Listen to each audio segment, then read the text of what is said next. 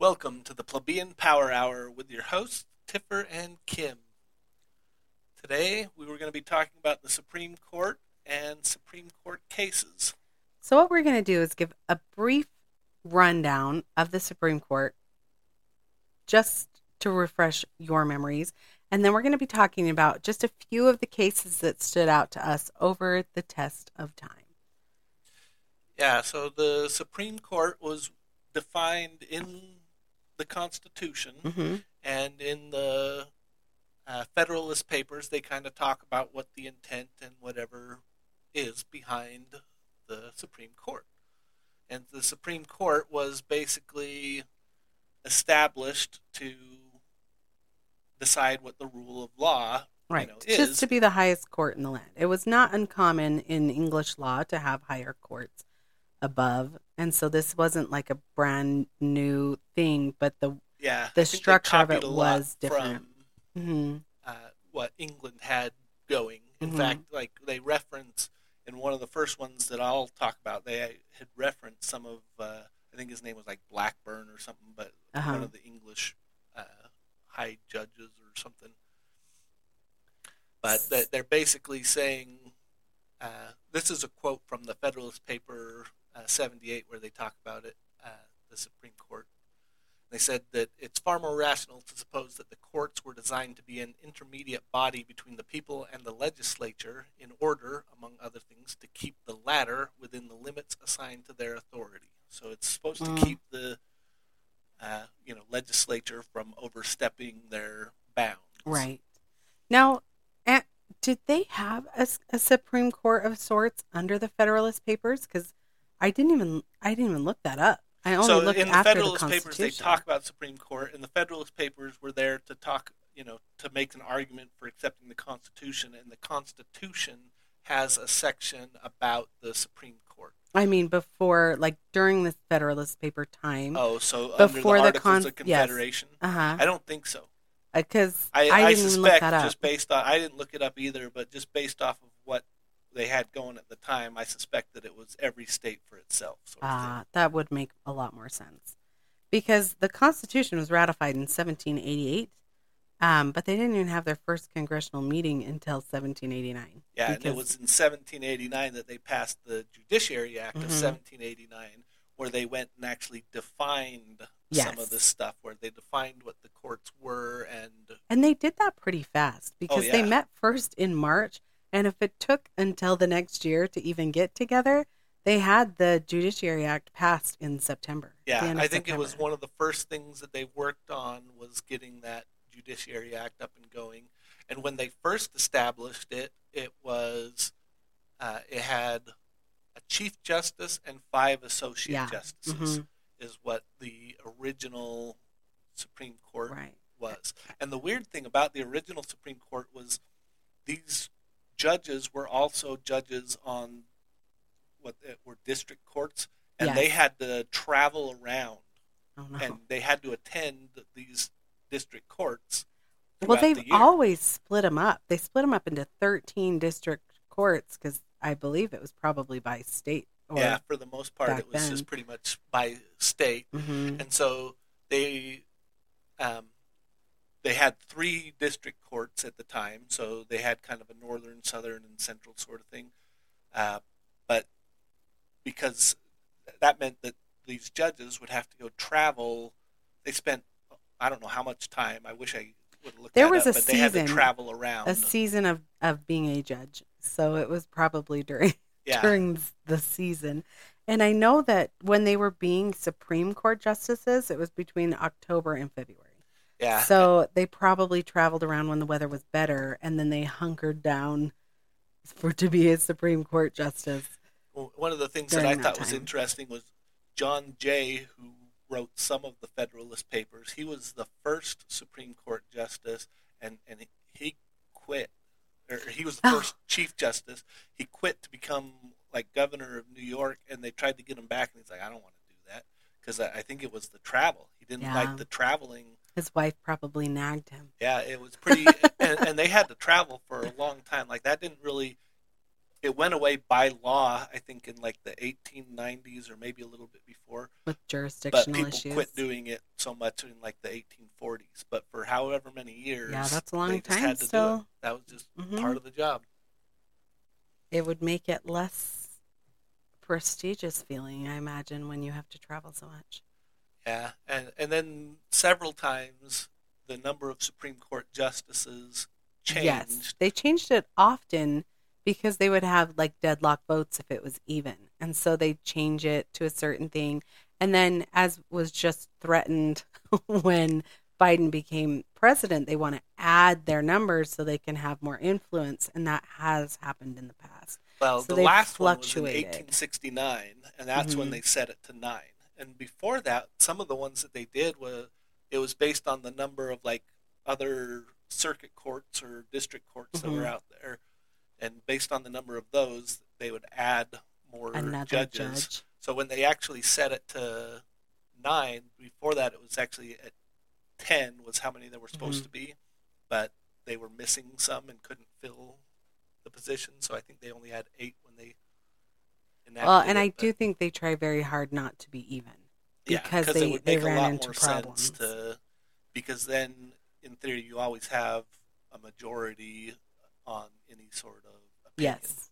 And, I mean, a judge can excuse himself from a case for a particular reason, so they have had occasional deadlock votes, but it really helps not have that as often. Yeah, I thought it was... I don't know why I thought this was interesting, but I wrote down the oath that they have to swear when they go in. But it basically says, according to the best of my abilities and understanding, agreeably to the Constitution, is how they're supposed to administer justice, is agreeably to the Constitution, which they later changed to under the Constitution or something. But I thought that was interesting that they all have to swear to follow and to do equal right to the poor and to the rich is also what it was in there. That must be why they're having such a hard time with Thomas and his new stuff coming out. Yeah, I've seen a bunch of that stuff. I don't know what to make of it because part of me just thinks that they're just making a tax on him because of his stance on... So for those who don't know, he has this rich friend who buys him lots of things and takes them on vacations and sends his kids to school, his kids to fancy schools. And so it's weird. It is pretty weird. He hasn't been involved in any cases. So this friend has been giving Thomas tons of stuff, and Thomas has just been like, okay. But I don't know what to make of it, because either. one of the things that they bring up in the Federalist Papers, too, is the reason that they want these Supreme Court justices to serve essentially for life is so that they're not going to be influenced. They don't have to run again. Yeah. They're not running for anything, so in theory there's no reason for them to pander to anybody or to take money to make a decision, because they're free from ever having to... They have tenure. There's no reason that they would have to change their opinions to get reelected or to stay in office. They're there forever. So well, and I can't... I mean, I only know so much about it, but I can't quite... First off, if I had a very wealthy friend who wanted to do all these things for me, I mean, I'd be like, thanks, wealthy friend. Yeah, that's exactly what I was kind of thinking. Is I thought, if you can find a reason that this man who is paying for all these things has influenced him to change his opinion in some way, but he's been, as I have down in my later notes, he's been consistent the entire time that he has been in office, and he is the most conservative justice on that court. I like him, but he's a pretty cranky person, it seems like, for the most part. But... I don't know, though. I will talk about when I listened to one of the cases, and he was in it, and he's talking, and oh my gosh, he's just trying to get the lawyer to say what he needed him to say, but so he's being so nice. It was like trying to coax a little kid, but I'll get into more of that later. So he didn't. But I believe he's cranky, and he and I think he's cranky about certain things in particular. So but I also saw him, he was talking. They all have I don't remember what the term is, but essentially like aides. So yes. they all have like 3 aides or something that help them out, and they can kind of, and it's a big deal to do some research, do whatever. But I saw a video where he's talking to him, and he was like the nicest guy, and he's doing his best to help these kids, because these are mostly kids who are trying to get into the profession seriously, and he's doing a really good job of helping these people out. But on other things, I think he gets pretty cranky. But I think that's definitely my personality. But you look at Ginsburg. Ginsburg was a mean old prude, and she was a cranky butt, but they got along really well. They were good friends. And they had like totally different opinions on so many things. She was on but they were very friendly to each other. And I do think that there is a lot of that. And I think a lot of his, he's really angry about a lot of like racial things, because he does feel like he in particular was judged for his race, and that people have said, and they do say a lot of things about him. Which is what my cases are. That's what we're going to talk about in my cases. Yeah, I've got a couple. I think we have to start with that one. Okay, so the first one, this is one of the first ones, it's probably not one of the first cases ever, but this one was in 1803. Which it wasn't, so, they had several cases that very same year that they started.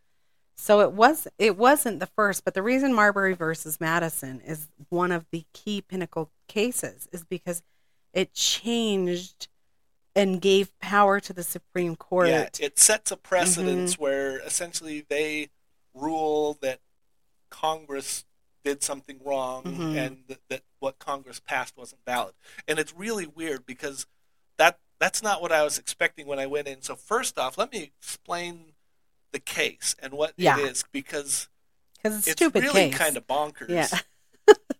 So in Marbury versus Madison, Marbury was his name was William Marbury, and he was a judge that was appointed by John Adams right before John Adams leaves was office. No longer president. So, right. This is a very common thing.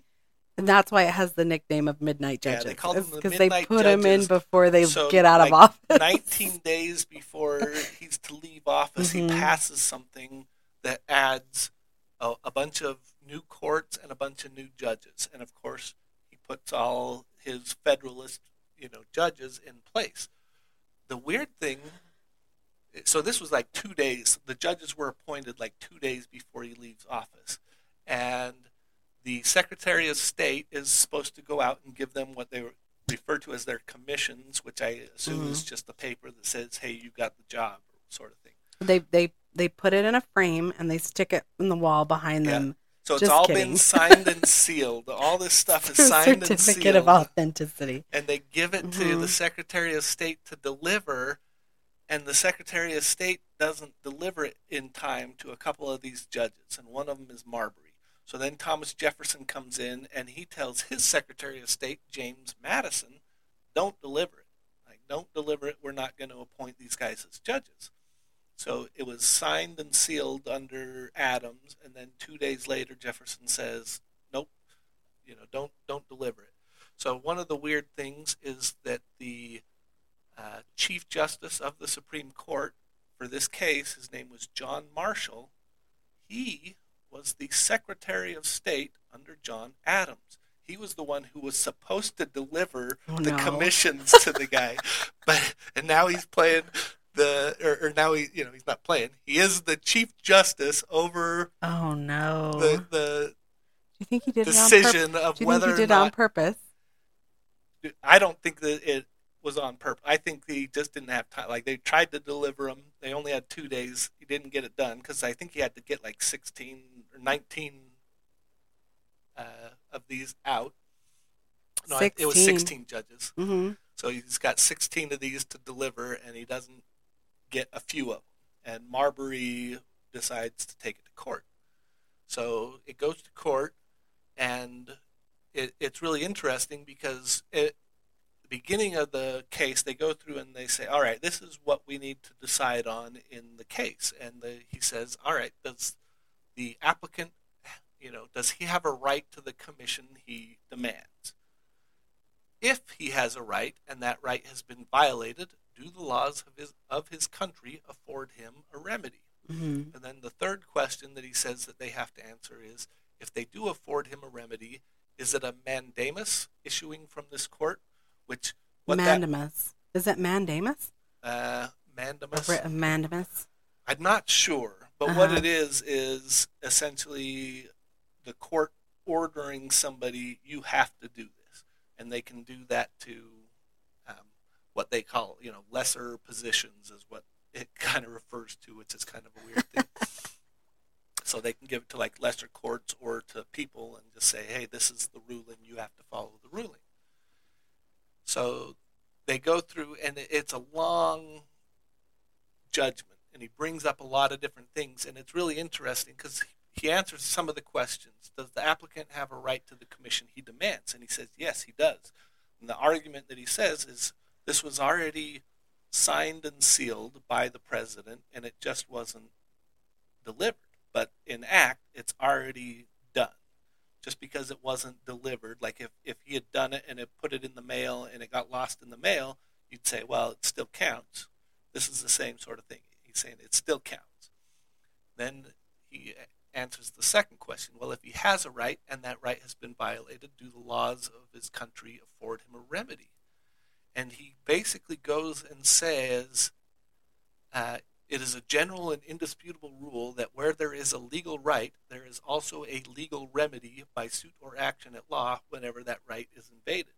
He's saying if you can't enforce the law, then essentially the laws are kind of pointless. Amen. Amen. So that he's saying, yeah, you have to be able to do that. Mm-hmm. But then the weird one is on the third one, if they do afford him a remedy, can this court solve the problem? And here's where it gets weird because, I didn't know any of this going in. I was like, all right, let me look for some famous Supreme Court cases. So I'm waiting for him to answer this question, and he never answers this question. He brings up a bunch of different things, and he talks about, like, presidential power and saying, and he, here's one of the things that he says is, by the Constitution of the United States, the president is invested with certain important political powers, in the exercise of which he is to use his own discretion and is accountable only to his country in his political character and to his own conscience. Well, he's specifically referring to the fact that the next president didn't do this. That's what he's referring to there. Right, but he's saying... And a writ of mandamus is saying it's when the government... says you have to do this. No, the government official is the one who has to do it. Like, they're specifically talking about government. The government has to do it. And right, so he's saying it was the job of the president to fulfill this. So that's what he's saying. But what he's saying is, can I make the president do this? Oh, because that's the question that needs to be answered. Is Thomas Jefferson is saying to James Madison, very florally. Don't do it. And yes. And John Adams, who was the president, said to do it. The current president says don't do it, and he's saying, do I have the power? And he's saying, he kind of says, no, how do you make the president do it? Because one of the things they talk about in the Federalist Papers is the entire power of the judicial branch of the government. The power is backed by the president, essentially, by the Departments of Justice and whatever. If you don't have those, you don't really have any power. So your power of the court is backed by the executive branch. Well, that's how they're all supposed to be. That's why it's called a balance of power, is because each one of them is supposed to make, like, but here's the big question is, can he make the president do something? And that's the question that doesn't really get answered. Because what ends up happening is it goes down to a technicality, and the thing kind of gets thrown out of court, because when they wrote the Judiciary Act of 1789, the wording says the Supreme Court shall also have appellate jurisdiction. And that's appeal jurisdiction, and there's also something called original jurisdiction. The Constitution says the Supreme Court has original jurisdiction. The Judiciary Act says it has appellate jurisdiction. Appellate jurisdiction. I'm glad it's finally you that can't say a word. If you guys don't know this, because I make him delete it, I can't say the words. It's always me. So this makes me happy, even though I don't know that it should. So it basically comes down to this technicality where he says that the Judiciary Act that was passed by the legislature is invalid because it violates the wording of the Constitution. So that what makes this case important is that he says, the Constitution nullifies what you passed. So you'll find this in absolutely every case. This is why the legal system is so messy, is because you will find that they will find the workaround, because there is a workaround in almost every single instance. Yeah. And they will use that workaround so that they don't set a precedent that they can't go back on. That's actually one of the things that I'll talk about in my first case. But they will be like, whoop. They'll go around it. And so they're like, no. This is the outcome, and this should be the outcome.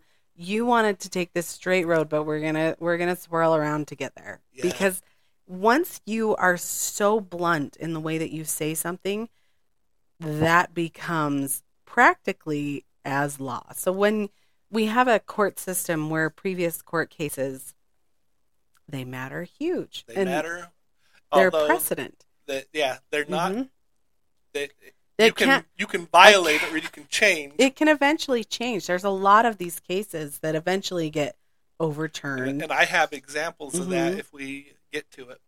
But this is kind of the basis, is they say, I mean, it's not like they're making up their own laws, and that's another reason why they're trying to be a little bit roundabout in the way that they say it, because they don't want to be like, we made laws. They know they're not supposed to make laws. Like, that is not their job. Their job is to make the rulings on whether or not.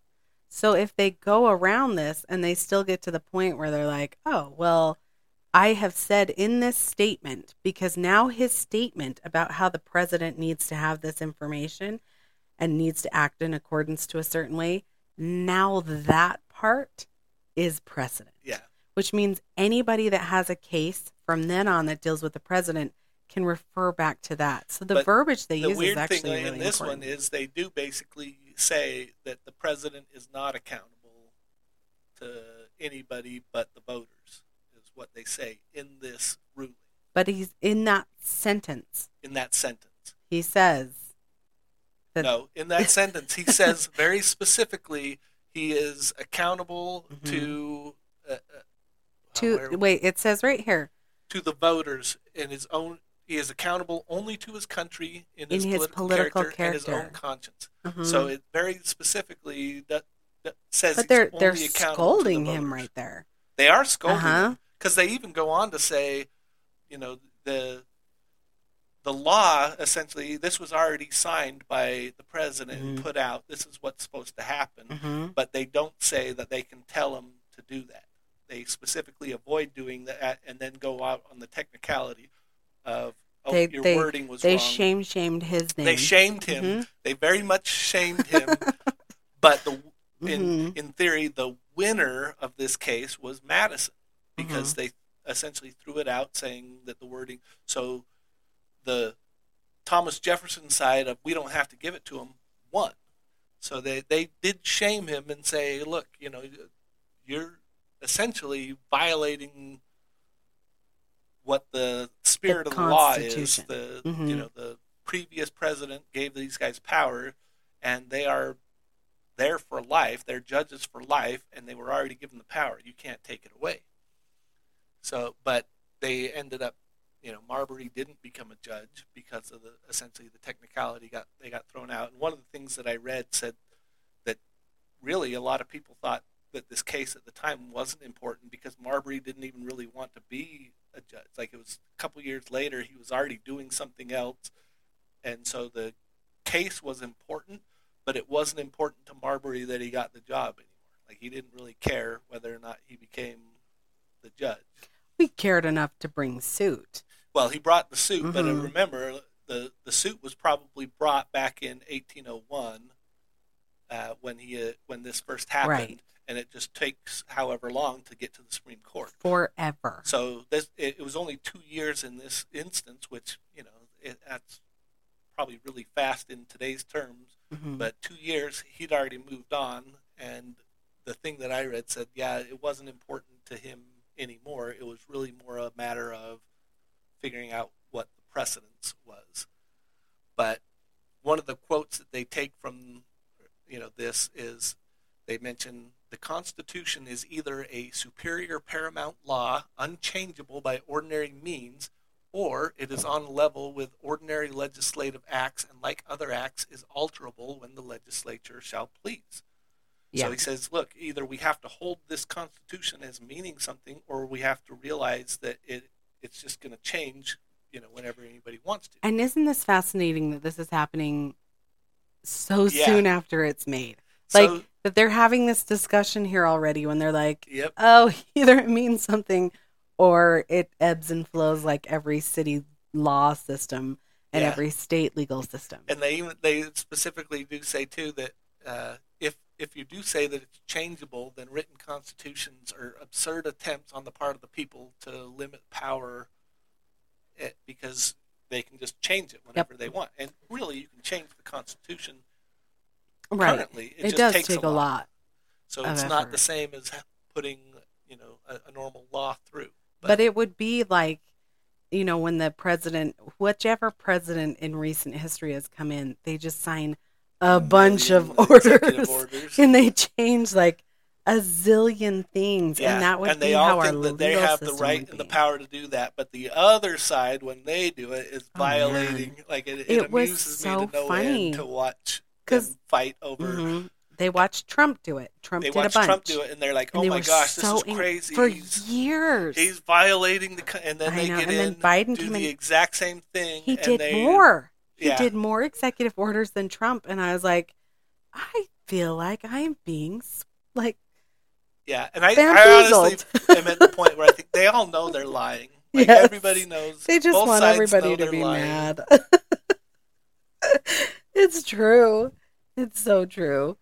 But the last quote, and this is what the whole case boils down to, is it says it is explicitly the province and duty of the judicial department to say what the law is. Right. This is judicial review.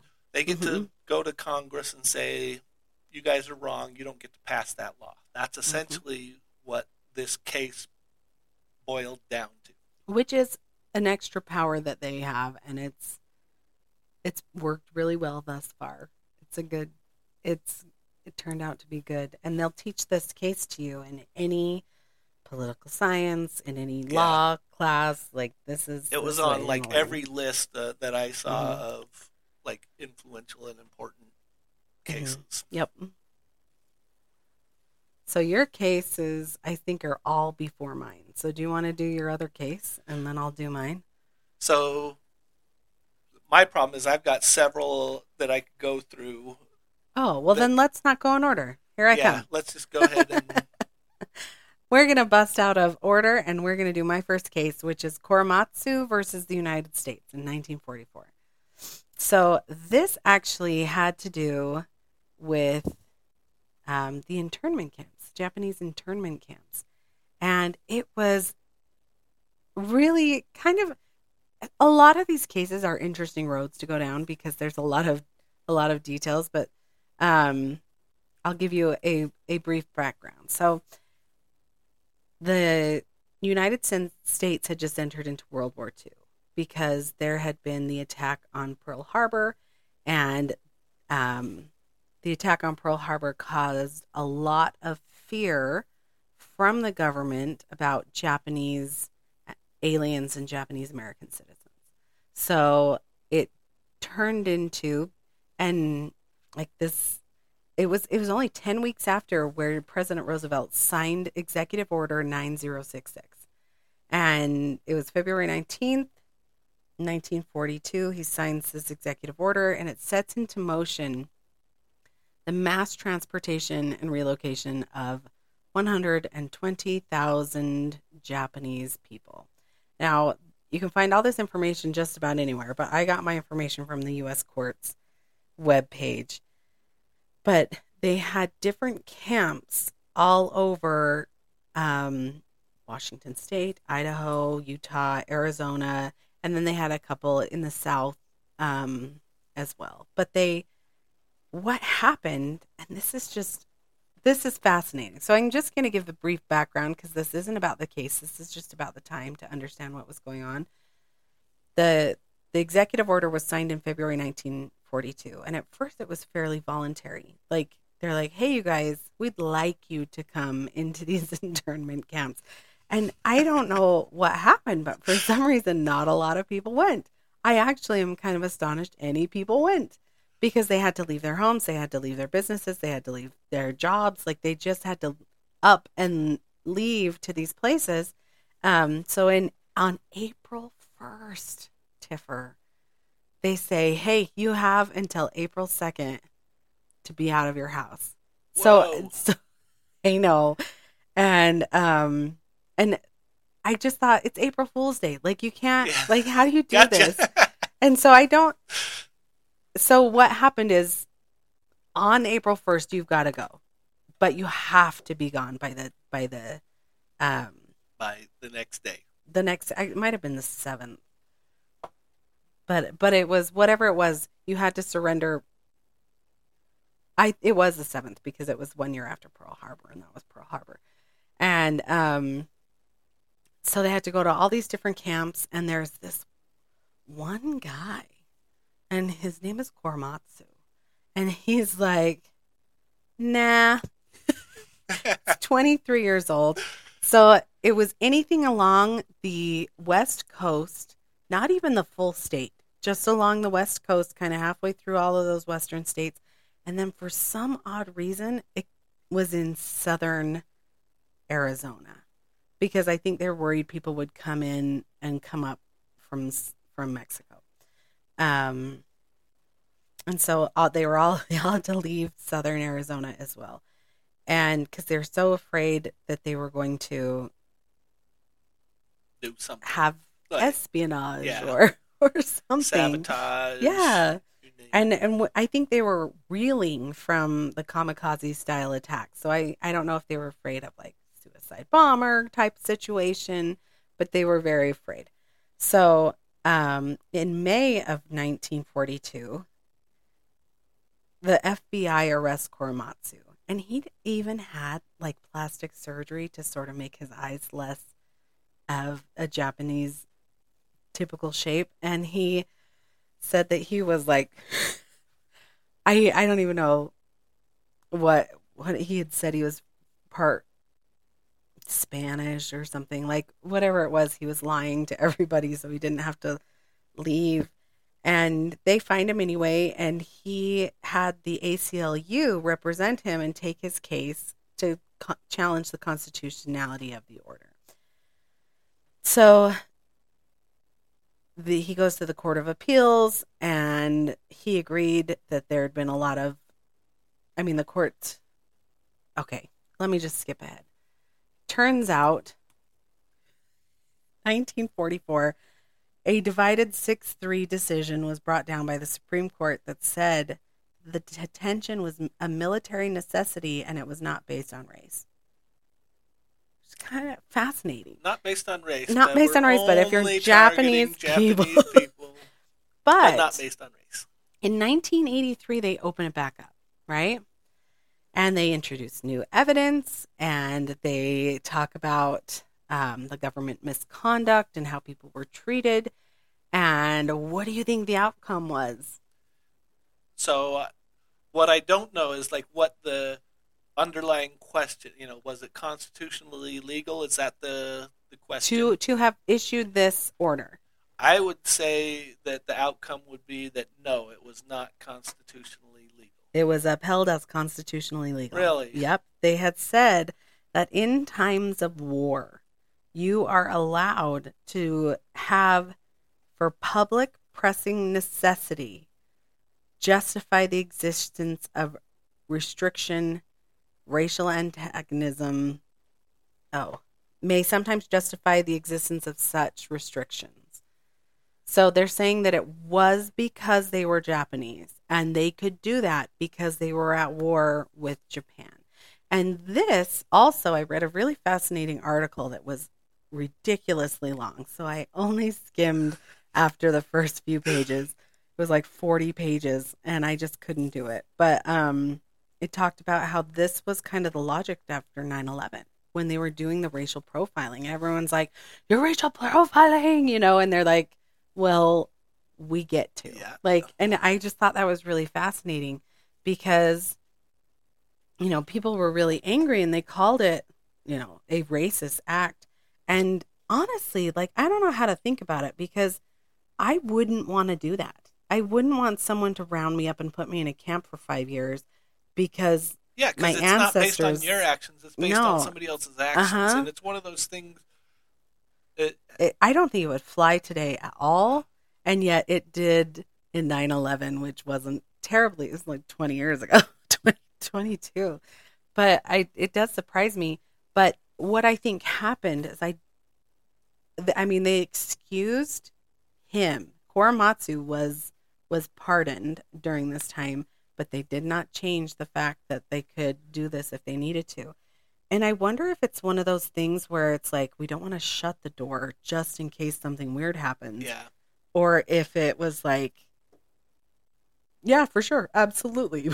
I don't know. It's not really, I don't recall it anyway, being mentioned in the Constitution or anything. But when you're at war, I think people think, yeah, things are different. Yeah. You don't treat things the same when you're at war as when you're not at war.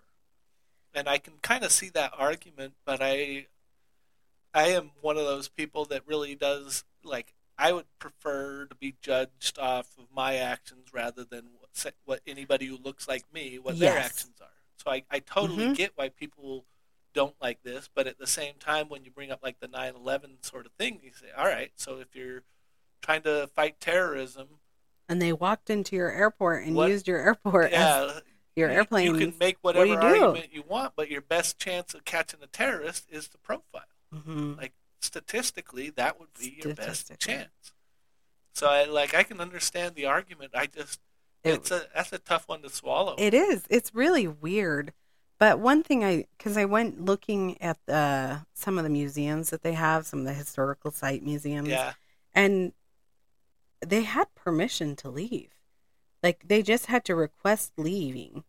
It was just they couldn't be there. They needed a place to go, so they took them to these places. And they had to leave. But they could have gone anywhere except in those spots that were listed as a red zone. But is it you can go to the mall, but you have to come back here? Or it's you can go to college, you can go get a job, you can go somewhere else. But can you live somewhere else? Yeah. So you can. These internment camps were just for the red stripe area. And I had thought everyone was just hating Japanese people and sent them to these camps because they're angry at them, which it does feel a little bit like that was the case.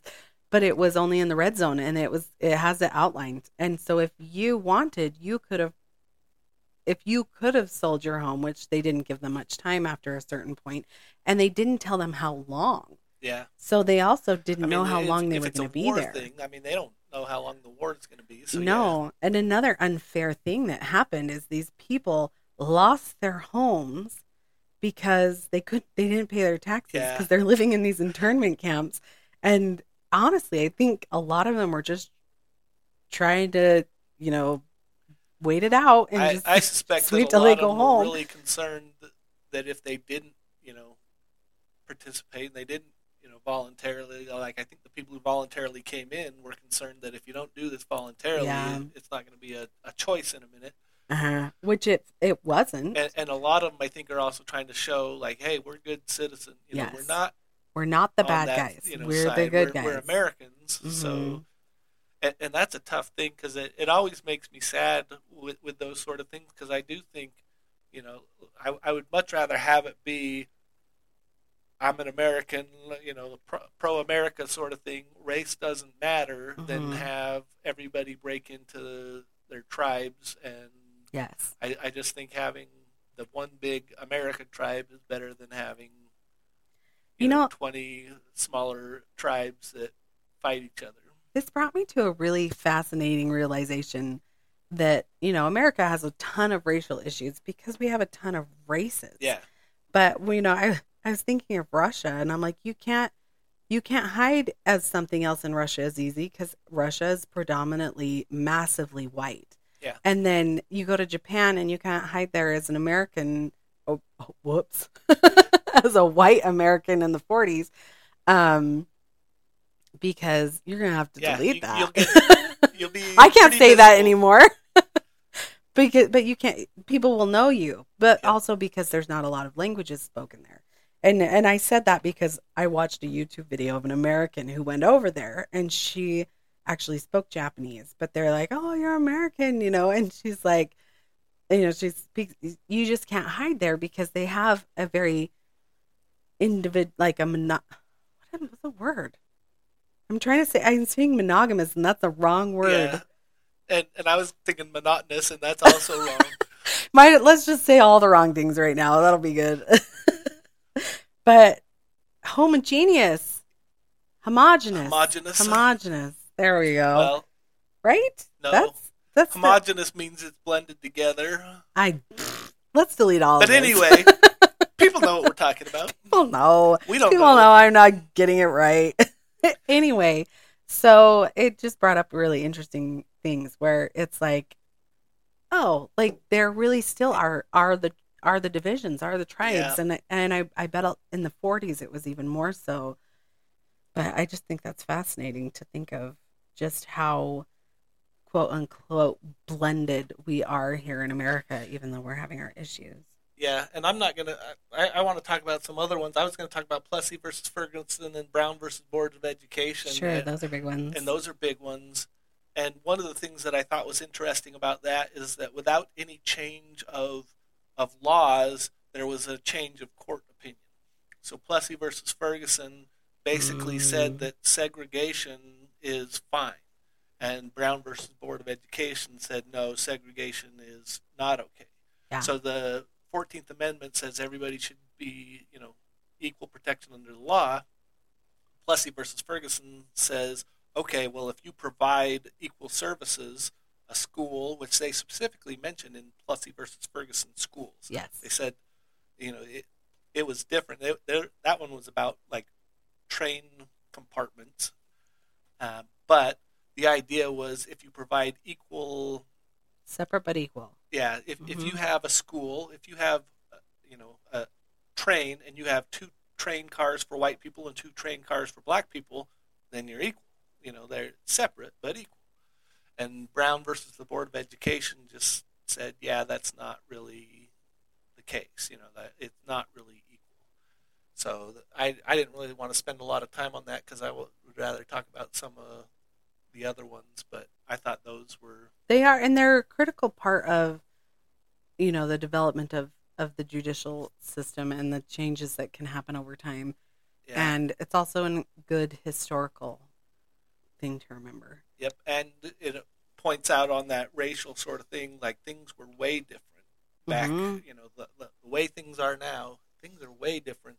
It's so interesting because, the generation of our parents, it was completely a different viewpoint than our generation because they'd already dealt with a lot of these things. And then by the time we come around, it's not as much of a thing. And so it's really interesting that now there's a generation behind us that are dealing with completely different situations. Yeah, there's some weird stuff that I don't understand. And even some of the racial things, like now there are like pro-segregationists again on both sides. And I think fascinating. That this was a big fight to get away from this, and now people are fighting to go back to segregation, and I just can't understand it. But yeah, it's very confusing. Yeah, so there's 2 related ones that I wanted to talk about. That the first one was in 1928. It was called Olmstead versus the United States, and Olmstead was essentially a bootlegger. He was selling alcohol in Washington State during the time of Prohibition. He was getting it from Canada, and he had a business set up, and people would call and make orders, and he'd deliver them, alcohol. And according to the court case, he was delivering 200 cases of liquor a day. So the government wiretapped his phones, and they did that out kind of on the street level. So they're taking the phone line and just tapping into the phone line, and their argument is that they're not violating the unlawful search and seizure. They didn't get a warrant. They just did it. And they said, yeah, we're not. The Fourth Amendment states that people have the right to be secure in their persons, houses, papers, and effects. We didn't violate any of those. And it was upheld that, yeah, they didn't need to get a warrant because they weren't violating any of the things that the Fourth Amendment said that they couldn't violate. They didn't trespass. They didn't do anything aside from tap into the phone lines out on the street level. So it was upheld that they were allowed to wiretap. And then there was another case in 1967, which was very similar, and it was Katz versus United States. And that one, this guy, his name was Charles Katz. He was like a sports bettor is what he was. He would give the sports bettors what the college basketball lines should be. So he knew a lot about college basketball, and in the court they called him probably the preeminent college basketball handicapper in America. So he would call up these bookies and tell them what they should set their odds at. So he was doing all of this from a phone booth in L.A., and what they did was they tapped from outside the phone booth. They put a listening device so that they could hear him inside. So they didn't go inside the phone booth, and they didn't get a warrant. And they went right through. Because if someone had been standing next to the phone booth, they'd have heard him. It was one of the old-fashioned ones, so it has the doors, so you're enclosed. And so this one still just a sheet of thin glass. Yeah, it's a sheet of thin glass. If you hear anybody on their cell phone speakers in their cars these days, you can hear every word of everyone's conversation. But in this one, they upheld that they needed to get a warrant.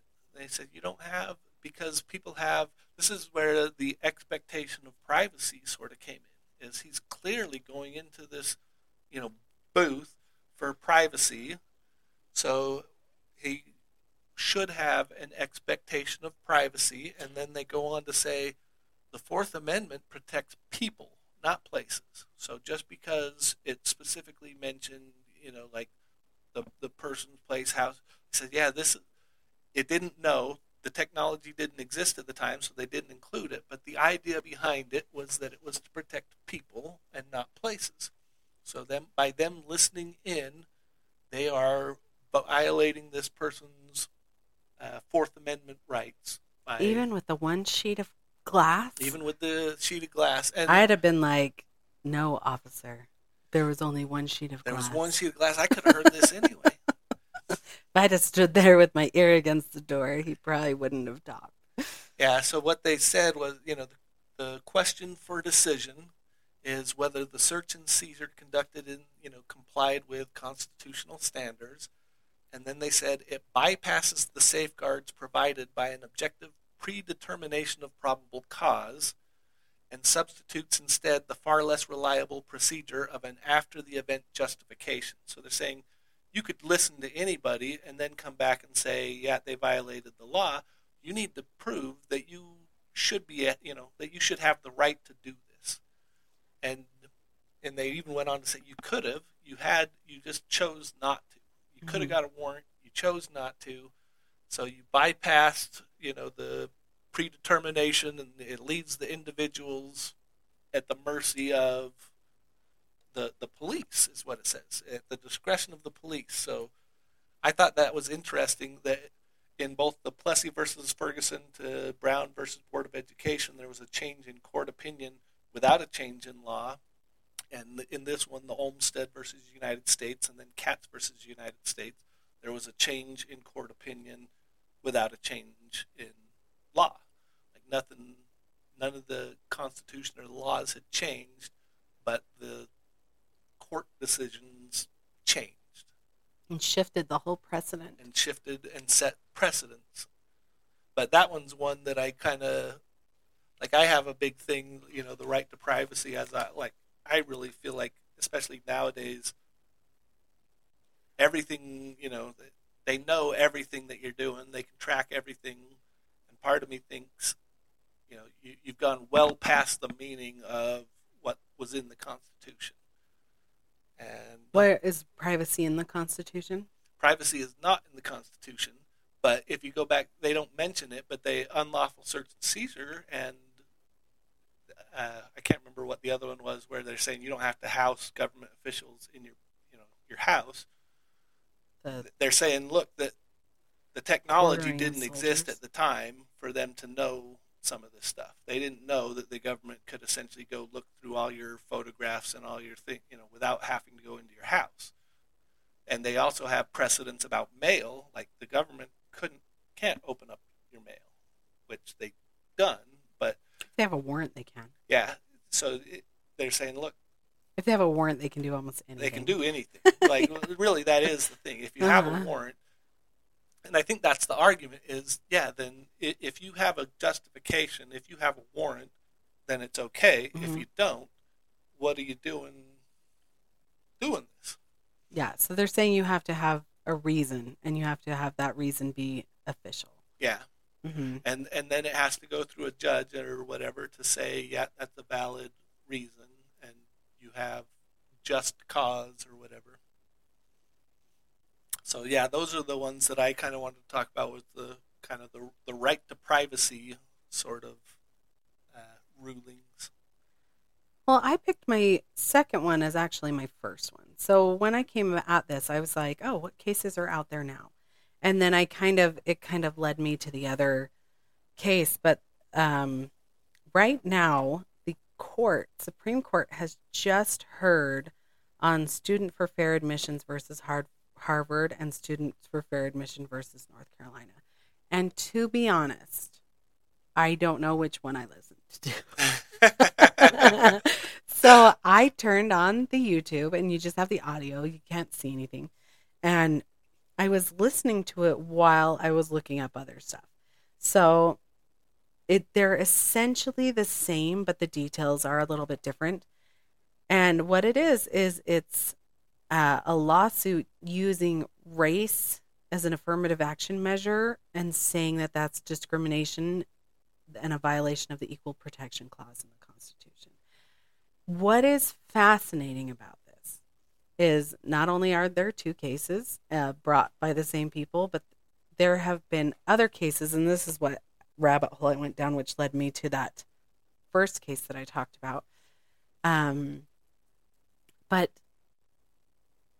the justice that they are basing this information on is from a previous court case in which Clarence Thomas, an African-American or black, however anyone likes it to be said, justice on the Supreme Court, gave a dissenting argument in another case that was brought before in which he was very against having any kind of racial determination.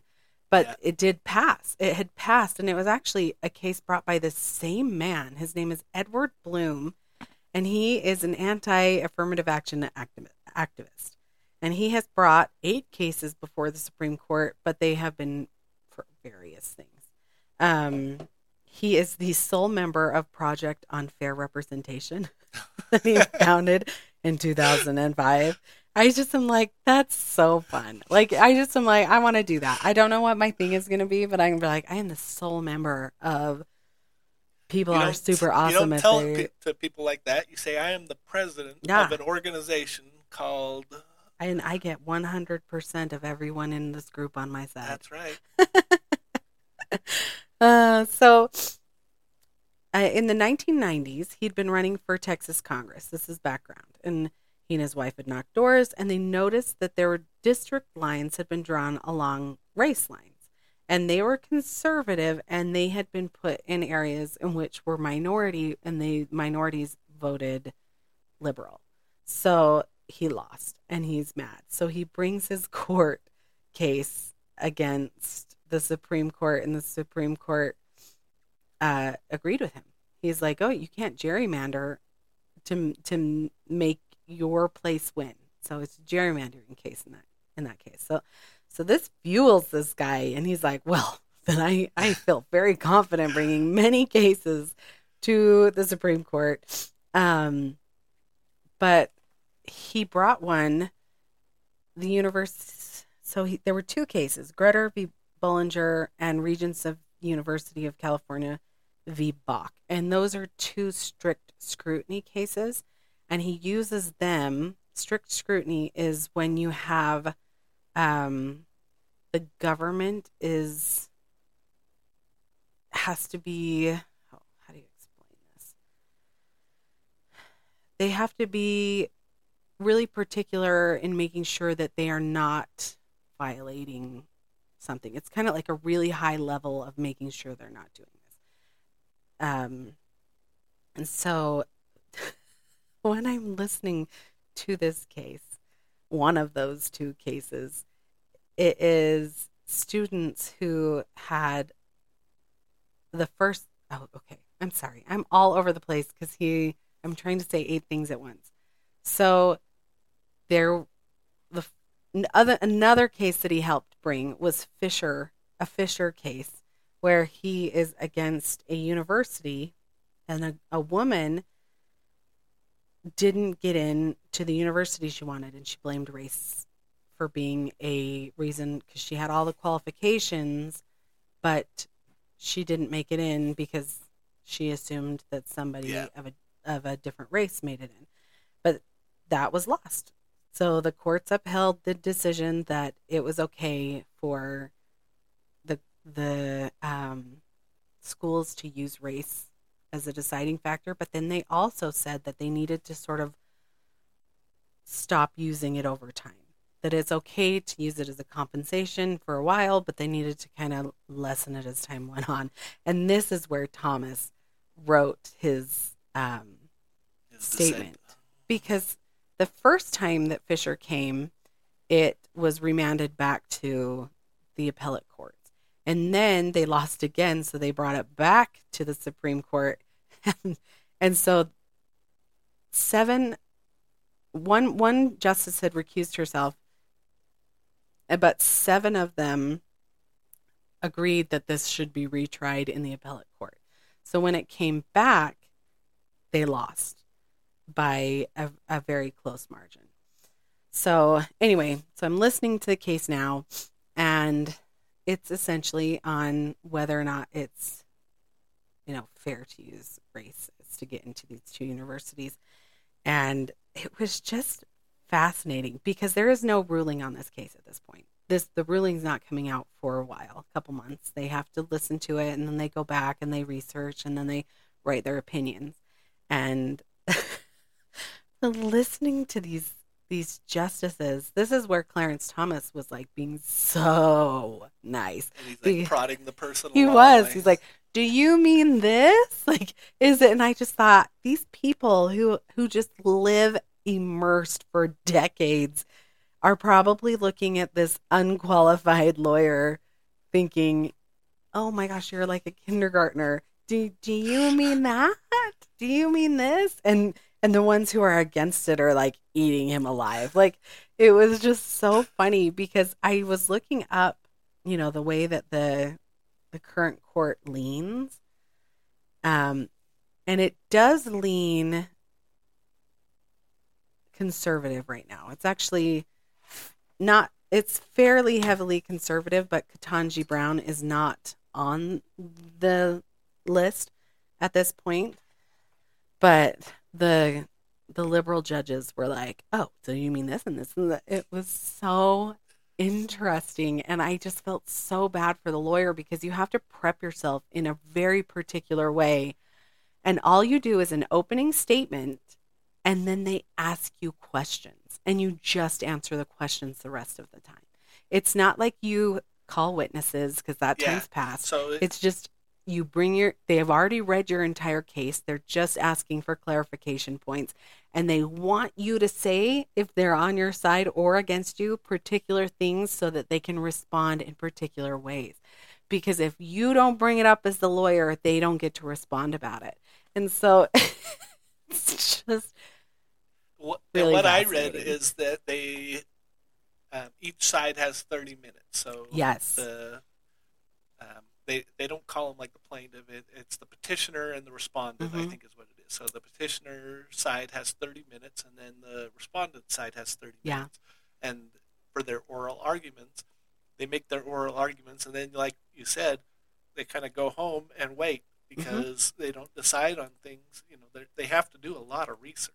A lot, when because you have to make sure. They go through and they're like, in this case, and in this case, and this seems a lot like this case. And so, because it's all based on these, precedents and, whatever else, because there's so many weird complexities and weird things. Oh, and it gets weirder and weirder and weirder as time goes on because there's so many. Yeah, so there's so much that they've got to go through. So they listen. You've got 30 minutes, and to get to that point, you submit your. You have like a 50-page. It's not an application, but essentially you got 50 pages to make your argument on paper, and then they'll decide. All right, we'll listen to you because apparently petition. They get 7,000 requests a year. The Supreme Court does, and they only listen to like 100 to 150 of these cases a year. And that's why it's really fascinating that this one group has 2 cases this year. Yeah, and they're both essentially the same kind of case. And I'm surprised they didn't roll them up because in the Brown versus Board of Education, they actually rolled like 5 cases into one. So they may have. Like that might be why I didn't know who they were talking about. But there was like one in like Delaware, they just said, all right, we're deciding all of these. These are all pretty much the same thing. We're going to decide them all under this one rule. And they might have, because in some of the documents that I read, it referred to 2 cases, and in some it referred to 1. So they definitely might have done that. But by the time you're at the Supreme Court, they're not asking you for particular details anymore. Yeah. Well, that's not true. They are. They're just not asking theory, about background information. So they essentially, the way that I understand it is to get to the Supreme Court outside of a very few special circumstances, it has to go through other courts. Yes. And so what they do is they say, let me see what the other courts, let me see all the info from... You have to work your way up. Yeah. So they should have every piece of evidence, every argument, every whatever that was made through these courts. And then, they have a lot of information when they first hear these, aside from the special cases that are, I think, covered in like the Judiciary Act of whatever. Yeah, there are definitely special cases in which it just goes straight to the Supreme Court. I think, wasn't the election of Bush, is that one? I think that might have been one. I don't know. I think that went straight to the Supreme Court. Yeah, there are a few, and it specifies, like, this is when, in matters of XXX, like, this should go right to the Supreme Court. The rest of them are supposed to go through the lower courts first. Yes. And then if there's contention, then you can appeal and say, hey, Supreme Court, I think these guys got it wrong. And what I thought was interesting is I started looking at a bunch of like newer cases. I didn't realize what was going on. I was looking at some of these cases and I'd see, like, where's the judge's ruling? And it was really just them saying, nah, we're not looking at this. Because I couldn't find any rulings on any of these new cases. But, well, they haven't made any yet. Yeah, but most of them, they just said, we're not even looking at it. So the ones that I was looking at, I just found a site that showed the latest things that the Supreme Court Justice had looked at and they ruled on. But really, the ruling was, we're not looking at this. Yes, and that means it remands back to the previous ruling. So whatever the previous ruling was is the official ruling. And I think that makes a lot of sense in most cases, is unless there really is a legitimate, something is wrong and not constitutional, you should be letting these Yes, but lower cases or courts handle it. I don't think it's like a double jeopardy situation where you can't come back again and try. So if they say, hey, I'm not going to look at this, I think you can still petition them again the next year. I think that they're likely to not look at it again, but it's not like because they didn't give an official ruling except they're not going to look at it. I think they still allow you to, because sometimes... It could be, because I was reading one and it seemed like it was for different things, because of what I read, it was Clarence Thomas again, but it was some guy who was on death row saying, hey, they didn't let me talk about this, and they didn't let me talk about this, and somebody else had written like a dissent because they said, we're not going to listen to this, and Clarence Thomas made a response to the dissent, essentially saying, look, this is like the fourth time this guy's tried to come here, and doesn't seem like he's got a leg to stand on, essentially, is what he's saying. It just seems like he's kind of abusing the system and coming up with these really obscure things, because the ones that I was seeing were really obscure, and I would have been surprised if they would have picked them up. One of them had something to do with, like, Texas had a rule that you can appeal something within like 2 years, and they're like, okay, well, when does the appeal, when does that time start? Is it right after the court date? Is it right when it? And I just think, a lot of that stuff is kind of silly. It's probably important to that one guy, but to the rest of the planet, that's not really an important ruling. It's kind of interesting as you go back in a lot of this, because a lot of this has shaped the way that we operate now, and so sometimes you're like, why do you even need to know that? But it was because they had to make the rule in the first place. Like even reading your rights, the Miranda rights. Miranda rights. That was a Supreme Court decision. Yep. And there's a lot of them like that. Like, there was one that I was going to talk about. There is a case called Terry versus Ohio, and there's something that the police do called a Terry frisk, where if you're suspected of a crime, they can essentially frisk you and search you. So the ruling, the Terry versus Ohio, this guy was like casing this like bank, and they had seen him out there casing this bank. The bank, gets robbed. Then they come across this guy that they'd seen casing, the bank, and they're like, all right, we're going to search you, sort of thing. I don't even remember if it was a bank, but that was the idea, is they had seen this guy. So they said, all right, we want to search you. And he's like, well, you don't have the right to search me. Like, we know you did this. So then it said, if you have a reasonable suspicion that this person is about to commit a crime or has committed a crime, you can search people. And the weird thing is some of that stuff, then the interpretation of that changes, because then you start, I'm sure that the police train that. It's like, okay, if you can say that you suspect somebody of committing a crime. Well, that's why you see on the television all the time, you're like, do you hear screaming? I hear screaming. Kick down the door. Nobody's screaming. Yep. That's the exact sort of thing that, you can make rulings on these cases, but then everything's kind of, there's all sorts of interpretations and things that you can do that still, I don't know, kind of would violate what you think is constitutionally right. But there's just a lot of weird stuff like that. Yeah, and it just keeps lacing through. Yeah, but one of the concepts that they brought up with that first, the Marbury versus Madison, was just this idea of, we're either ruled by law or ruled by man. So you either try and follow the Constitution, or you just let the judge just say, this is what I think. And so they try and do their best to let's be ruled by law rather than just, the whims of the judge. And I think fascinating that's a good system. If you look now and you see the division that's occurring in different parts of the country, and you see the laws that go in different parts of the country, and it is kind of fascinating, if it had been, because I do think it's kind of going towards the whims of man right now, but in a lot of places, just how divisive that is for the country, but even more so if it had been like what people did. I think The problem with like the whims of man is they change. Yeah. So the next man in has different whims, and I'm all for the let's do our best to, even though it then makes it so that you're trying to interpret, things in different ways.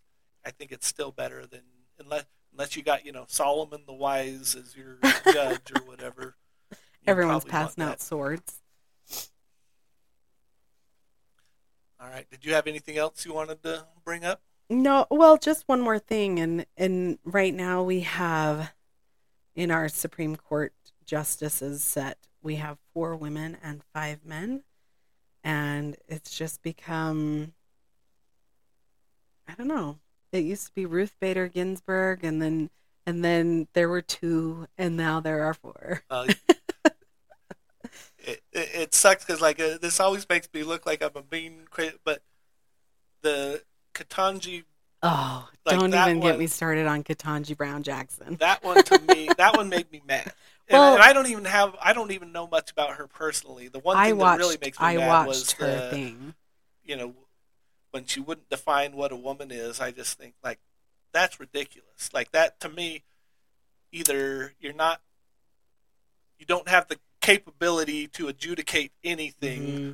or you're just kind of cowardly and you don't want to. And I think you can't have that in the Supreme Court. Not as a justice. Like that is not the level. You need to have somebody who's willing to say whatever. Like you can't worry about hurting people's feelings. You have to be able to just follow the law wherever it goes. And you have to know the law. This is why I have a hard time with her. It's because I watched Sonia Sotomayor's I forget what it's called now when they're questioning them before they become a justice, and I watched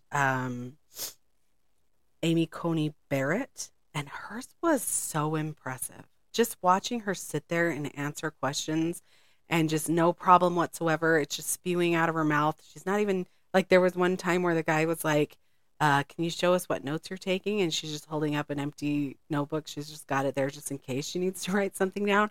She didn't use it. She didn't need it. She was just very, very smart and very clear. And then you watched Ketanji Brown, and I thought, and she wouldn't answer any questions.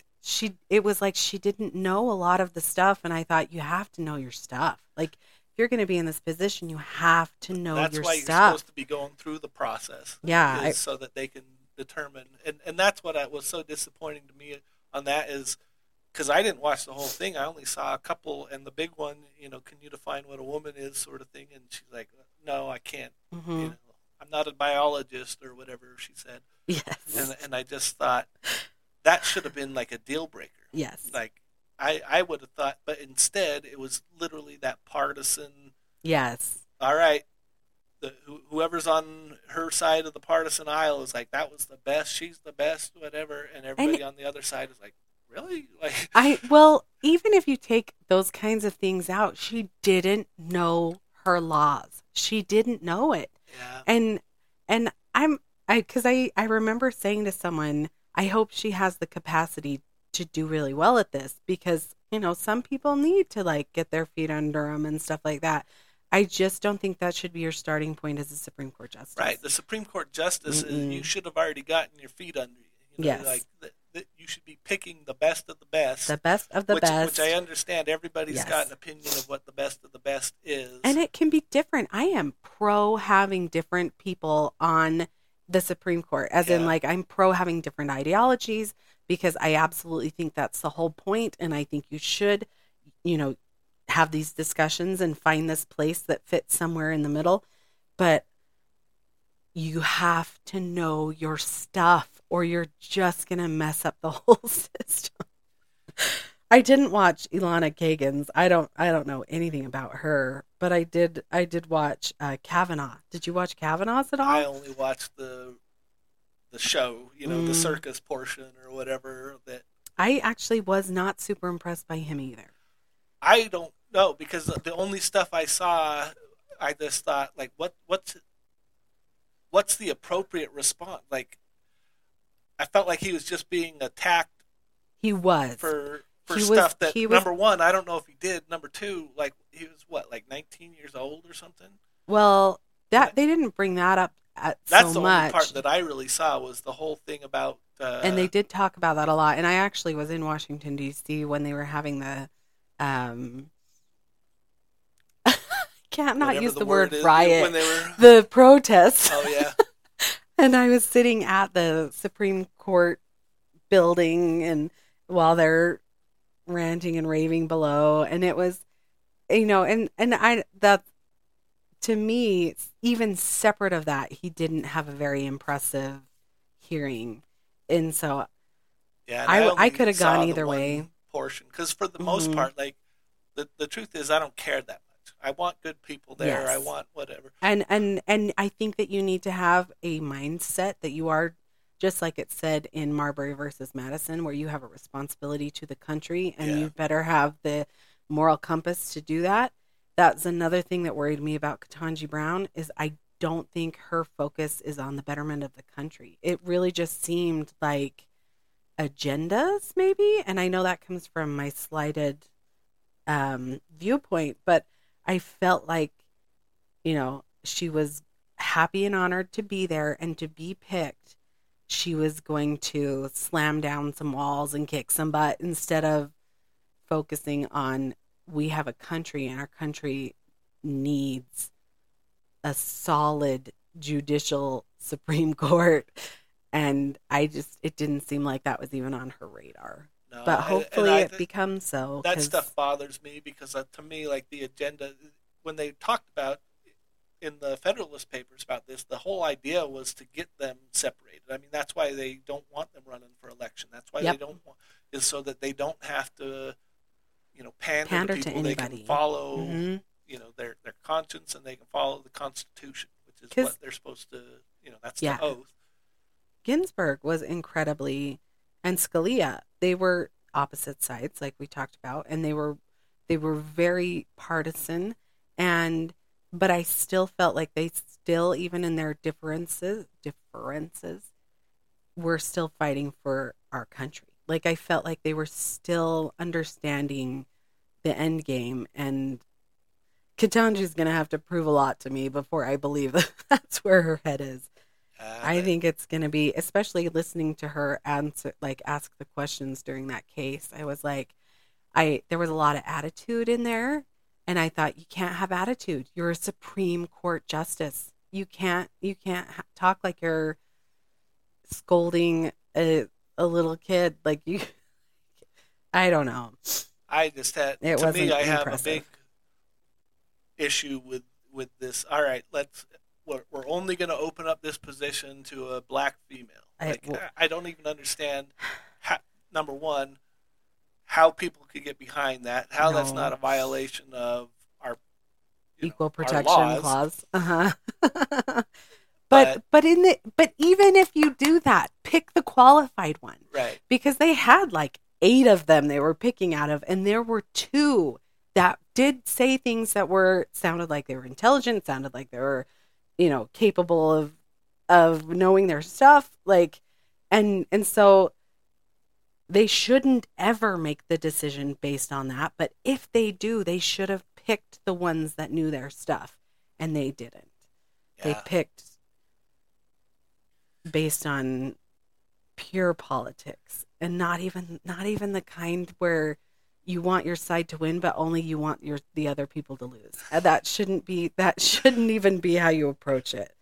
It's like, can we zombify Ruth Bader Ginsburg? Let's bring her back. Bring her back. She is a high quality lady. It's just, who knows? Yeah, we'll see. And I haven't really been paying attention to like how the justices are doing and when the next seat will potentially be up. We've got some. I think Thomas is the oldest now. Thomas is pretty old. And I think Roberts is looking way old. I think they're the 2 oldest. Yeah, another issue that I kind of have too is that both sides start to intentionally go after younger people so that they can have people in for longer. Yes. Like, that was something I think Trump bragged about. That was something I think Biden bragged about. Well, that's, I think, what they did with Barrett is, I think she's pretty young. But I think Ketanji's pretty young. Yeah, that was something they were bragging about, is like, look, we'll have 30, 40 years of this person in the Supreme Court because I picked somebody young. And I'm so tired of those if they were games. Qualified, you should be proud of that. If they are a genius and they are capable of doing that, I don't think go you ahead should be and proud do of it. that anyway. They needed somebody with more experience. And they didn't pick someone with more experience because, as unfortunate as it is, you gain wisdom as time goes on, because you gain experience as time goes on.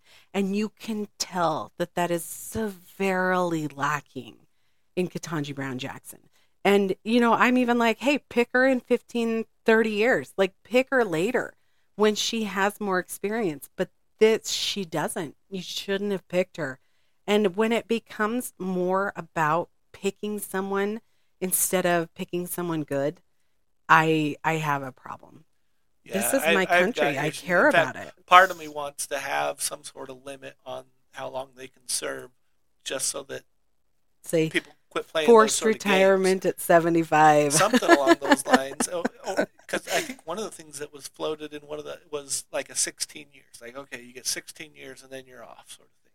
And I think that I'd be okay with putting some sort of limits, because then you get rid of that aspect of the game where they're like, well, let's just pick somebody young regardless of qualifications, because then we get 40 years. It's a stupid game to play. As in, like, it's a terrible tactic. Yeah. It's a terrible tactic to pick someone unqualified to be your representative for 40 years. All it does is messed yourself up. Both sides start playing the same games, and I just think it's so dumb. It is dumb. This shouldn't be as political as it is.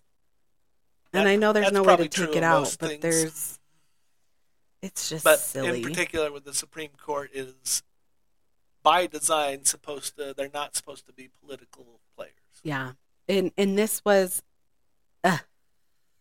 another thing, because the truth is, if Clarence Thomas came up in front of everybody and spoke just his beliefs on things and take nothing else into account, they'd be like, oh, he's too conservative. Like, they would, he'll never get through. And yet they let Ketanji in, and she is so obviously, I bet. So Sonia Sotomayor is the one who is the most liberal at this point. I bet I would be very surprised if Ketanji isn't more so. And the only thing I would think would make her hesitate is that she's inexperienced, because she wouldn't maybe speak her mind in the way. But just, I mean, I don't even dislike Sonia Sotomayor, and she's the most liberal. She's just qualified, and she seems capable. The only thing that I recall with her, like, when I was looking at these recent cases where most of the time they're just like, yeah, we're not going to take that. A lot of them were like death row people. Like, it seemed like regardless of what the facts were, she was anybody on death row, like, she wanted to save. Yeah. Which I don't necessarily blame her. I don't have a problem with, like, the death penalty. It's one of those things that I do think, number one, you want to be certain, but that should be true whether you're sending somebody to prison for life or whatever, and you should only do it for the extreme cases. Yes. It shouldn't be, like, if somebody I know, just because somebody kills somebody yes, isn't enough to me. Like, if you get mad and you have, an outrage and an incident, send them to prison. But if you're planning murders and you continually, I just think there's no point in putting that person back out into society. You're never going to feel like you're safe. Mm-hmm. You're never going to feel like there's a possibility that this person who, planned 14 crazy murders is reformed, and you want them as your neighbor anymore. It just won't happen. In those cases, I think it's fine. I don't know. I'm not against it. I'm not against the death penalty. I think sometimes people do things that are so severe that they just don't deserve to be here anymore. I will openly say that. I'm okay with that. But I don't think that happens often. I think it is a very rare situation. And what's funny is, you can have someone committing a crime and you can shoot them, and that's okay. But for some reason, people are really upset when someone's committed heinous, horrible crimes and then they have to die for that. I can't wrap my head around all of these all of these things. But I'm okay that people think different ways on that too. But I don't know. I just am tired of the wokeness. I think I'm burnt out of wokeness. I think that there's enough examples in our country that show that these decisions have made detrimental impacts on many a city and many a state. And so to hire someone because they think that way, I'm like, ugh. Yeah. I don't know. It's tough for me. It's tough for me to think that they pull in people that have an agenda. Yes. Because, again, like, I think that the rule by law makes more sense than the rule by man. If you're going to bring somebody in, if you think that that's okay, that you put somebody in with an agenda, then by my logic, you have to think it's okay if the other side does it. Yeah, and I'm not okay with either way. Yell, so, like, I'm okay with, like, the constitutionalist sort of attitude is, what does the Constitution say? What does the law say? Let's do our best, even though you can always have some level of interpretation on there, which is what the court exists for. Yeah. There's arguments to be made, in a lot of cases, but that should be what you're basing that off of. And they've done that in the past, and they've gone and said, if you want this changed, if you don't want it to be this way, go to Congress. Congress should pass something. So if you don't go to the courts and have us decide, go to Congress and have Congress pass something, and then we'll follow what they say unless they're violating the Constitution. And Congress is who put this together. I don't know, because I also don't want like a massive like, oh, we got new power and now we're gonna change the rules and we're gonna take out Ketanji Brown. Like, to me, I'm like, Ketanji's in. That's the way I think too. She's in. That's the I hope she matures quickly. Let's not do this again. Like, let's let her live and learn, and hopefully she's gets those engines going and figures it all out quickly. But don't do this again. Let's just have people who are looking out for the betterment of the country instead of for a political agenda. And I don't even mind that they're separate.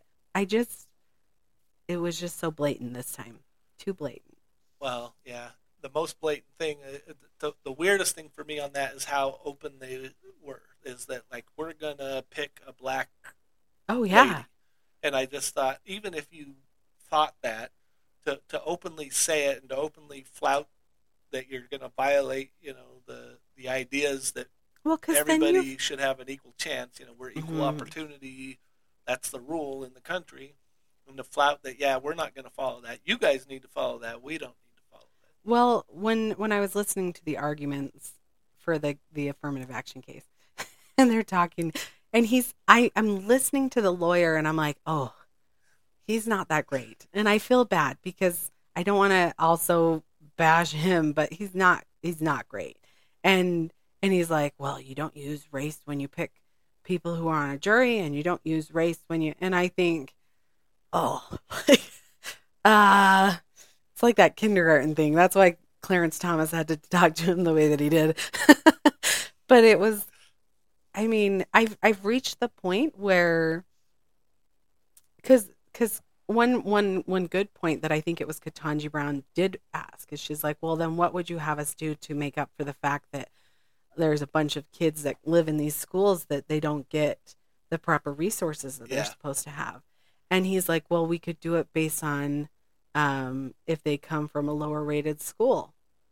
And she's like, that just opens another can of worms. Right. And it's it's true. But that's the problem. Like, you're not solving a problem. You're solving a problem for a very small group of people is what you're doing when you're saying, okay, we're going to let this small group of people in, but there are other people. This is what always makes me mad is I think if you had, say, like a white and a black kid that grew up in the same, house, in the same neighborhood, went to the same schools, went to whatever, and you're like, well, we're going to favor this one because of his race. Mm-hmm. If you have to ask which race that is, you're messed up, like whichever way it is. If you're like, oh, it would be bad if you were favoring the race because he's white, that would be bad. But it's okay to favor the race if he's black. That seems pretty messed up to me. Like, why is it okay that the poor white people don't get any help? Well, and why are we solving it this way? Yeah. Obviously, the issue is coming down, brass tacks at the roots of things, and you can't. You're downstream of the problem. Yeah, you're downstreaming the problem. There's obviously issues that need to happen. It's really fascinating because I was watching this YouTube video where they're going through. They're just showing a map of the streets of some neighborhoods in Detroit, and it's like, that's not okay. I don't know how you fix this, but this is the problem. The problem is the drugs, the alcohol, the lack of police, the lack of proper jobs. Like, those are the problems. It's not and that whether or not they can get then they can't get into college because they're not ready, because their entire neighborhood, all their structure that's supposed to bring them up isn't there. And it was so fascinating because there were so many racist things that were said. This is actually in the first case I was talking about with the internment camps. Oh yeah, where Scalia is just saying some stuff, and I'm like, ooh, Scalia. No more talking. This is terrible. But he's essentially saying, should we even have, this is so bad. He's like, should we even allow them into these universities? Because, I'm sorry, that wasn't it. I was going to say, that's not the internment That wasn't camp. It. That was the previous case that I talked about right at the beginning of the, oh my gosh. And he's like, should we even allow these people into these universities, because these classes are going to be too hard for them. And I was like, this proves the point that you're downstreaming the problem. This proves the point that the issue needs to happen somewhere earlier. Yeah. And it shouldn't be based on race, though, to be honest, I don't know what you would base it on. So if you were to say to me, let's base it on need sort of thing. Yeah. Because this is one. There was a local, Donovan Mitchell was a jazz player, and he said, I'm going to... touch my butt once. On accident. Oh. That could have been a better story. We were taking a picture. It was a mistake. Sorry, Donovan, I didn't mean to say that. He said he was going to create a scholarship, but it was only for black kids, and I thought, it makes me upset, but I think his heart is in the right place. Absolutely. His heart is totally right. Mm-hmm. He's trying to help out people who need help. And what I wish that people could do is say, I'm going to put a scholarship for people who need help. And the truth is, most of them are black. So most of the people who get my scholarship are going to be black. But I'm not going to discriminate. So if there's Hispanic, white, Asian, whatever. Yeah. But it's the people, the need, not the race, not the whatever.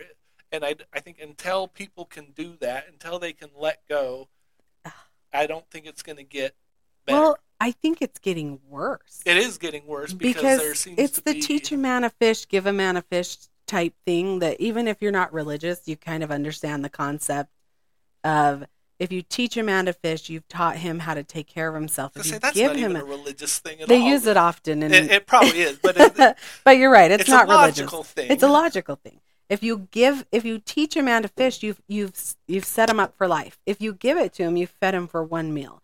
And I feel like even with the drug stuff that is being, when they're giving these drug addicts clean stuff so they don't pass around disease, and you're like, you're giving them.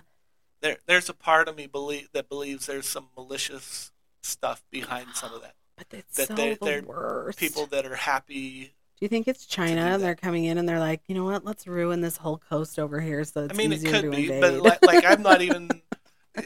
in my head, I just think people have to know you're not really helping... They don't, though. No, they have taken I don't know compassion. if that's true. I know that some people don't. But the people who are pushing this, I feel like somebody has to know. They can't all just be like, oh, yeah, this will be true. Good for I them. actually think of... Oh, no. The lady senator that looks like Yzma from... Pelosi? Yeah.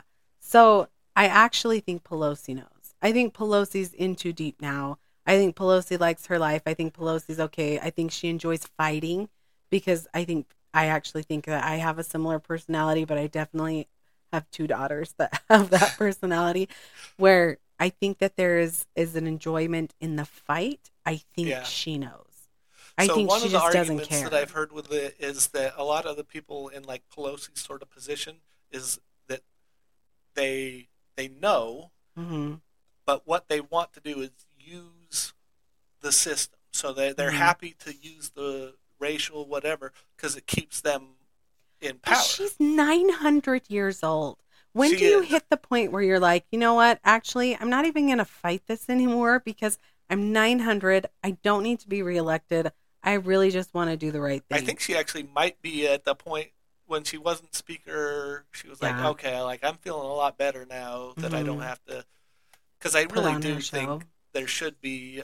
Well, and her poor husband got attacked too. Got attacked by some crazy. Horrible.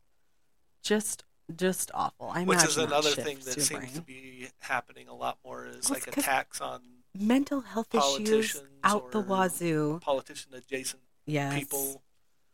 Because they were saying that with like the Supreme Court thing, like one of the Supreme Court justices just said that like that with Roe v. Wade, the Dobbs case that was they overturned Roe v. Wade and it got leaked. Oh yeah. One of the justices said, "Pretty sure I know who did it, but not enough to say anything. Not enough to convict them, so I'm not going to say." But they did it because they were trying to essentially sabotage. Because Sonia's the most liberal. and it put it put people's lives like we're getting death threats and we're getting whatever and if it was Sonia who's anti-death penalty like wouldn't that be an interesting circle of events? And my honest thought is she probably wouldn't care, like not that she I do care. Think people compartmentalize for sure is I think it's worth it for the good fight, this is I'm on the side of justice, and so casualties might happen, but I really do think that the violence and the whatever else has gotten out of control. It's gotten crazy. Like, and it makes me I do laugh, but I don't think it's like because I think it's funny. I think it's because I'm feeling awkward. That I do think there's a whole lot of foreign issues going on, like, how Russia... Foreign influences, and so they, have all of these things spit up, because we've done it in other countries, too. Oh, yeah. In fact, I just saw a headline today, something along the lines of, like, Mexico is, like telling United States, like, back off our elections. You guys are messing with our elections. Well, we have to, because look at all these people who come into our country. We have to get somebody who will keep these people out of our country. Yeah. Not all of them, of course, just the illegal ones. Just the illegal ones. Not all of them. Which is also one of the... I know. We have to caveat time, everything. For whatever reason, cut out all I got 2 minutes left. the border thing recently, the White House is like, everything is fine at the border. And everybody is like... What's her name? Karine Jean-Pierre. Oh, Karine Jean-Pierre. And the way that she answered that, and it's just like, how could this possibly come out of your mouth? And then one of the reporters is like, oh, then how come we're sending this many armed people down to the border? If everything's good... I mean, you got the mayor of New York saying Biden has failed us with immigration policies. He's pretty hard left. That's because they sent up a couple buses. I know. And that's it. That's all it took. That's all it took for New York to crumble. and I just think, I don't know. You go down there. Any of you that are listening that don't live in Arizona, New Mexico, and Southern California, you go down there and you just see what it is like there. It's actually very beautiful, and it has a lot of culture, and I actually appreciate it. But you'll enjoy the trip. It also is undeniable. Yeah. And so when you hit these cities where you have more illegal immigrants than you do actual citizens by almost double, that's a problem. I mean, and if they left their little apartments and their little views of another apartment next door and they saw what it was really like down there, it's just undeniable. It's undeniable, but again, I honestly am to the point where I think everybody knows this. I think the White House knows it. I think everybody knows it, and everybody knows that the emperor's running around naked. Nobody will say anything against their own party or agendas or whatever, regardless of what the truth is. I think it's one of those in my own backyard things where, like, I was in Massachusetts when the bus came from Texas, I think it was, when it came up and hit in one of the, like, Martha's Vineyard. Yeah, that one was. I was watching the local. We don't have the resources here at Martha's Vineyard with the richest people in the world. You could fit every single one of those 50 people inside one of those homes, not the cottages, but one of the big ones. You know, just take one of these big homes and convert it. Aren't you guys willing to give up all your property? We have any more space here. We already have as many servants as we need. Like, where are we going to put these people? Oh, no. It's just, it blew my mind because you have an entire city, again, with double the population of the actual city, many of whom are legal immigrants who are actual members of the city. So, I mean, they speak the language, it's this, and they're still overrun and they still cannot figure out all of the logistics because that is insane numbers of people. Yeah. Insane amounts of people. If you had to throw a party right now for 4,000 people, and they're like, you have to feed them, you have to make sure they have a toilet, you're actually just putting on a gigantic concert, and they also need all these places to live, you would cry yourself to bed trying to figure that out, and then times that number by 10, by 20. Like, there's so many people. I just think it's insane. And to just sit there, because if somebody to deny that that there's even that's the part that gets me. I honestly feel like, as far as like the White House press sort of thing goes, is if they walked out and just started flipping, screw you guys, we're not telling you, you would feel get the same level of information. Like, I honestly feel like we're this close to them just walking out and saying, we don't have to talk to you guys at all. Just get out of here. Honestly, I kind of wish they would, because it's really bananas just how crazy those press conferences are. Because there is some really funny stuff that happens. But that's the only thing. It shouldn't just be funny stuff. It shouldn't. And like I've said, I've watched those for a long time.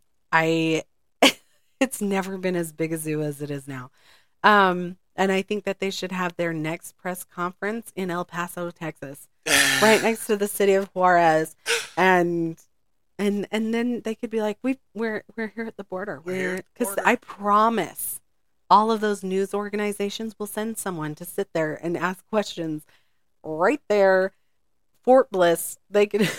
I think it's a great idea, because. Yeah, but I'm pretty sure that, like, the coverage still won't really be. They won't cover anything that's detrimental. If they went there, it would be covered. Because it would mean that it was important to them. I'm not as convinced that. That's international news. That's huge. Because I honestly think they have to kind of know. Like, you can see videos, you can see. Oh yeah, like, it's all out there. Well, you heard Corrine when she was like, when Peter's like, "What do you do about the thousands of people crossing the border every day?" Oh, Peter, they don't just walk across the border. That's not how it's done. Yeah, it is. Like, that is what is happening. Yeah. Because when you live where we live, people who have walked across the border. I've spoken to people who have crossed the border. They just walk across the border, and it's honestly not a trek that I would want to make. It's terrifying, and for sure. When it turns out badly, it turns out so badly sometimes. And because I think there are a lot of people who know how to bring people across, and I think there are a lot of people who just want the money to bring people across, and so they don't really know and they don't really care, and they just abandon a lot of people.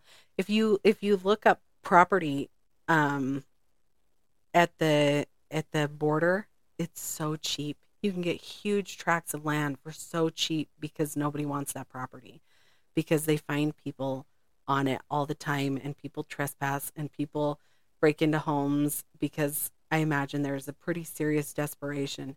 And what's funny is in America, if you go by traditional American values, we want people who are hardcore, strong individuals. And that's a trek that proves you are a hardcore, strong individual.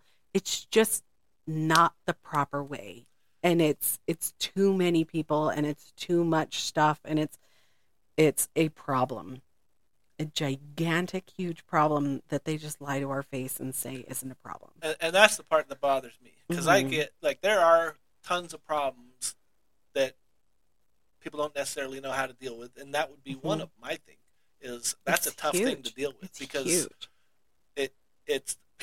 These people are trying to make a better life for themselves, for their family, for their kids. And they sacrifice so much to do so. They leave their homes, they leave their other family, they take their kids on a freaking walk through 14 countries. And how do you tell people not to try and make that better life and do whatever? You can't.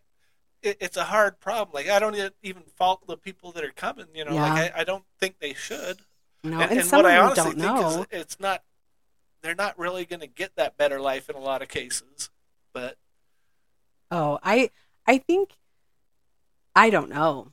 But I do think it is probably a surprise of what it really is like here. But I think it probably in many ways is better, because I don't think they're leaving because life's okay. I think they're leaving because life is bad. Right, but I think that they're leaving thinking that they're kind of going to come to the United States and have a normal United States life. How did we get here from the Supreme Court? That's a good question, because we were also way over time. We'll have to cut something out. Yeah, we should probably just wrap this up.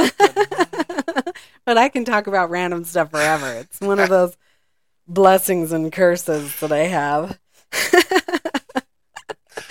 Anyway, that was an adventure. I guess those rabbit holes just happen.